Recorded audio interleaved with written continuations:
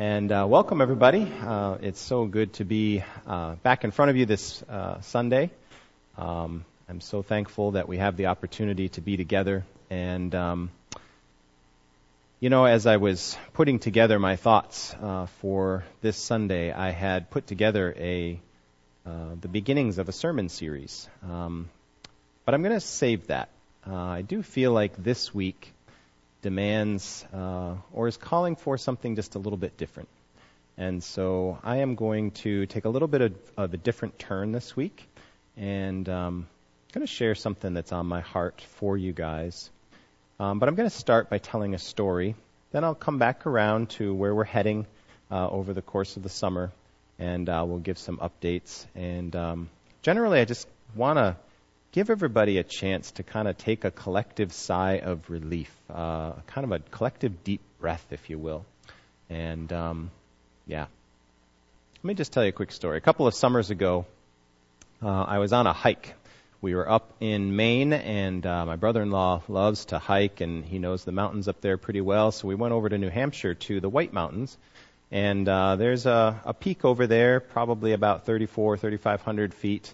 And we left really early in the morning. This is in August, a couple of summers ago. We left really early in the morning. We took lots of water, lots of food, and we were going to hike this in a day and come back the same day. It was about an hour and a half, 2-hour drive. And we got there, beautiful day, beautiful, sunny, just an absolutely gorgeous day for hiking. And warm, but when you get up to those elevations, you still have to bring a sweatshirt, and can be a little bit chilly up at the top. So we set out on this hike, and it was, by all accounts, a beautiful start to the hike.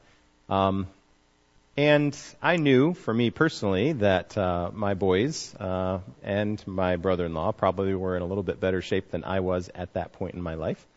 And so I was prepared to see them go a little bit ahead, and I would take my time. Wasn't quite so bad as I thought, at first. But I did find that my boys were indeed kind of like little mountain goats climbing up the mountain, and they were way off in the distance, way up high. They would go way ahead to the point where I couldn't see them on the trail.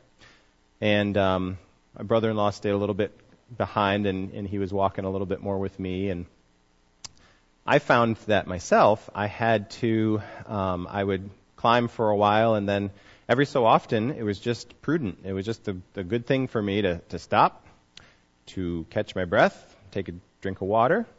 And I told my boys, typically what we did is, if you want to go ahead, that's fine. Go ahead. I don't mind if you go ahead, but I want you to stop at every place where the trail could take a turn. Make sure that you wait for us there so that we all know that we took the same turn. I think that that's a pretty wise thing to do. And so they would get way ahead, and when you're out in the mountains, you can talk, you can yell, and they can't really hear you. So I was trusting that they were going to do that, and indeed they did. And the point of this particular story is not about getting lost or anything like that. The point was that for me, I had to take those breaks. I wasn't necessarily happy that I had to take those breaks, but I did find that it was beneficial to just catch my breath.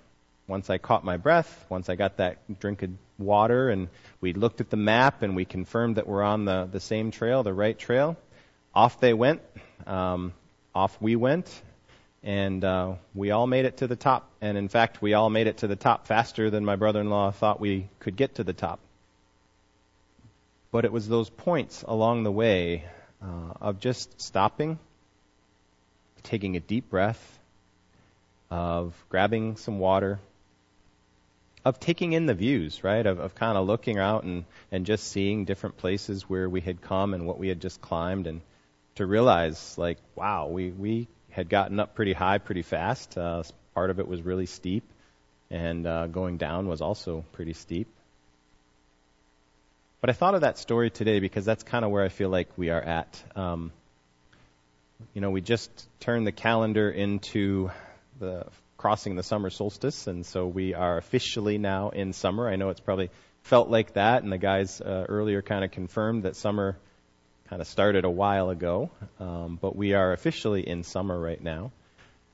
We're at the end of June. I don't know exactly where June has gone. It has flown by, but a lot of you kind of look at June, and then as we look at July and August, it's kind of that time to pull back and have this collective sigh of relief, to catch our breath a little bit. And so today it just kind of felt like I just want to be your pastor for a couple of minutes, and I just want to say it's a good time to catch your breath. There's been a lot happening, and we're on a pretty steep hill. And I think the other reason I like this analogy of mountain climbing is we haven't hit the peak.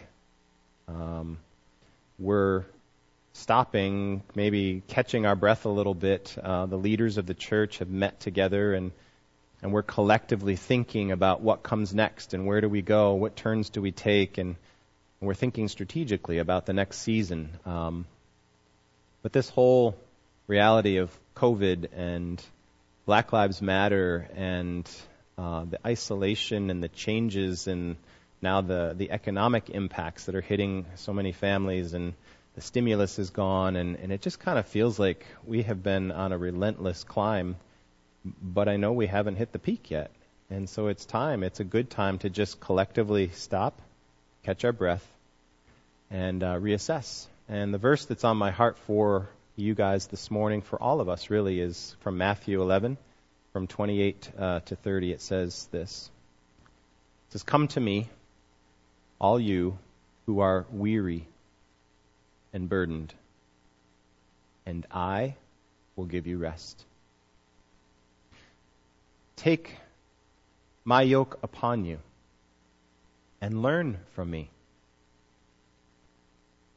For I am gentle and humble in heart, and you will find rest for your souls. For my yoke is easy, and my burden is light." That's just the verse that's been on my heart for all of us as we stop at the cross of the path here, as we catch our breath, as we take that drink of water. We know we're on a steep climb. We know that there's a lot to do. We know that we're going to be in this climb for a while. This is not a walk down the street. This is not a walk in the park. This is a steep, hard climb, and there are some who are running faster than others. There are some who are going to get to the top before others. There are some, like myself, on that climb who are steady. They're coming along. They're not quite sure where everybody else is up in front. But together we're going to find our way through to the top, and we're going to be able to look out, and we're going to be able to see some things. We're going to be able to celebrate together the unity of the celebration of reaching the height, or the peak, if you will, of the hike. But we've got a long, long journey to go. One of your leaders shared with me this morning Psalm 34, and I just want to read for you from starting with verse 11, because just as the verse that was on my heart said, "Come to me, all of you who are weary and burdened," Psalm 34 says this, 34 starting with verse 11, "Come, my children, listen to me. I will teach you the fear of the Lord. Whoever of you loves life and desires to see many good days, keep your tongue from evil and your lips from telling lies. Turn from evil and do good. Seek peace and pursue it. The eyes of the Lord are on the righteous, and his ears are attentive to their cry. But the face of the Lord is against those who do evil, to blot out their name from the earth. The righteous cry out, and the Lord hears them. He delivers them from all of their troubles. The Lord is close to the brokenhearted and saves those who are crushed in spirit. The righteous person may have troubles, but the Lord delivers them from them all. He protects all his bones, and none of them will be broken. Evil will slay the wicked. The foes of the righteous will be condemned. The Lord will rescue his servants. No one who takes refuge in him will be condemned. I thought that matched pretty well with the words that I found from Matthew this morning, that I was reminded of from Matthew. And so, let those words, those thoughts, draw you in today. Draw you into the great and good shepherd, the shepherd of your souls. The Lord is your shepherd. You don't lack anything. He makes you lie down by still waters. He leads you in green pastures. He restores your soul. Draw from that well today. Draw from the well of God's love, God's grace, God's mercy. Allow Him to fill your lungs with breath. Allow Him to give you that cup of cold water. Allow Him to minister to your heart and give you some renewal, knowing that the journey that we have ahead is long, it's steep, but we're in it together. I have one more verse to share with you because it comes from written by Peter in the New Testament from chapter 5, verse 6. It says, "Humble yourselves, therefore, under God's mighty hand, that He might lift you up in due time. Cast all your anxiety on Him, because He cares for you." We're anxious. We're heavy. We're burdened. We want to see change. We want to help. We want to be a part of that. We want to know where we fit. We want to know how we're going to relate to one another as we keep moving along. We want to bring the group back together. We want this hike to result in joy and a good time together. So as we're anxious, as we're thinking about all of this, I just encourage you to cast all that anxiety upon our Lord and Savior Jesus Christ, because He loves you, because He cares for you. Starting next week, we're going to be looking at Peter, the life of Peter, a little bit more. We're going to be looking at the journey of his life, of becoming all that God intended him to be. So we're going to be doing like a character study, and I'm titling the series, we'll kind of work through it through July, Becoming Woke. And I'll explain a little bit more about what that looks like, what that means. But Peter didn't get it all at once. And I think that that's going to hopefully be some encouragement for us, and just to see how God interacted with him and how God led him, and the great and marvelous things that Peter did over the course of his life and after his calling and ultimately up to his death. But his was not a linear up and to the right kind of curve. There were a lot of steps forward and some steps back for Peter. And we're going to be looking at that. And so we're going to be studying a little bit more about Peter's life and how he engaged in becoming more aware of who actually God came to save. And so I wanted to draw from Peter's words today and just give you an idea of where we're heading over the next couple of weeks, really through the month of July. We'll be working through that mini-series called Becoming Woke. It's a character study of Peter and really the church and the blind spots that kind of come up and continue to get revealed in our lives and in our hearts over the course of time. And then we move into August, and we'll see where we go in August, but we do have a time when we're planning to get together in August up at Ontario Beach Park. At the August 16th is our date for that. So far, I've heard from the city and the county that we should be good to go on meeting outdoors up at Harborview Shelter on Ontario Beach Park. So looking forward to that. That'll be one of our first times being all together again in some kind of way in a formal space. If you're not connected to a small group, I would encourage you to tie in and make sure that you're tying in with a small group, because that is how we are staying connected in the meantime. We're monitoring the developments just as you are. We're monitoring the news just as you are. And we're trying to be extra cautious and safe as we progress. Given the complexity of our building and given the complexity of our intergenerational nature of who we are and how we relate to one another. So that's where we're going for the summer. The leadership team is going to be doing some strategic planning. They met yesterday. They're tired too, but they're going to be engaging in some strategic planning and looking at, what does it look like as we move forward? What's the new normal, if there is going to be one? What does that look like, and how do we engage with it? So the leaders will be doing some planning. Small groups will be meeting.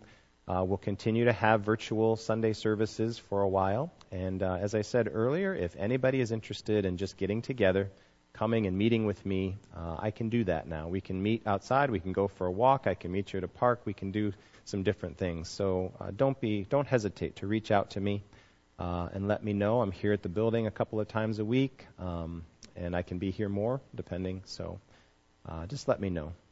This is a season where we want to breathe deep.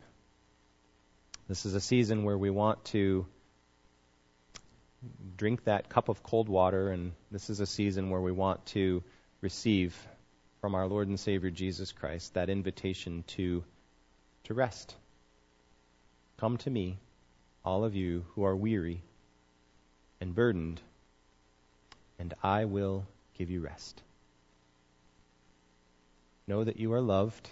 Know that you are part of a wonderful family here at New Hope, and if you're visiting with us, we'd love to get to know you and draw you into that family atmosphere that we have and that sense of unity and oneness that we have. Just know that there is a place for you here. There is a place for you. We're on a journey. We're walking towards a peak, but we can walk through it together, and we can all know where we're going when we stay together. So know that you are loved. Let me close out with prayer, and then I'm going to let Dr. Kashner close us out with a closing song this morning. Let's pray. Heavenly Father, I am aware that this season that we are in is a trying one. I am aware that many are weary and anxious. We're anxious about going back and meeting in public spaces. We're anxious about doing our jobs again and being surrounded by people rather than just being at home. We're anxious about when we're going to meet together as a church. We're anxious for our family members. We're anxious. And that would be enough if it wasn't for all of the social pressure and unrest that we're feeling around the issues of racism and the desire and the need for the church to fill a space that it just hasn't filled, the evangelical church anyway, very well for a very long time. So, Lord, we're feeling pressure from many different sides. Some of us are feeling pressure economically. Some of us are feeling pressure socially and within our own families as differences are emerging around all of these issues. And people are posturing and taking sides, and it's exhausting. So, Lord, we're not stepping out of that journey. We're not going to turn around and go down the mountain. We're going to just pause. We're going to pause. We're going to collect ourselves. We're going to catch our breath, and we're going to make sure we're on the right path. And we're going to trust you for your wisdom. You are our guide, our map. And Lord, as we confirm that we're on the right path and we catch our breath, and we will continue to move forward. We'll continue to walk upwards toward the peak, whatever it is that looks like for us. But Lord Jesus, I just invite your Holy Spirit to draw people into you for rest, to give them a sense of your peace and your presence, to let people know that they are indeed loved, no matter where they are on the path, on the hike. We're all heading, and we all want to be heading to the same destination. And so, Lord, I just pray that you would reunify us, restore our sense of purpose and togetherness. And we give you glory, and we give you honor, and we give you praise. We thank you for this day, and we thank you for this time. In Jesus' name. Amen.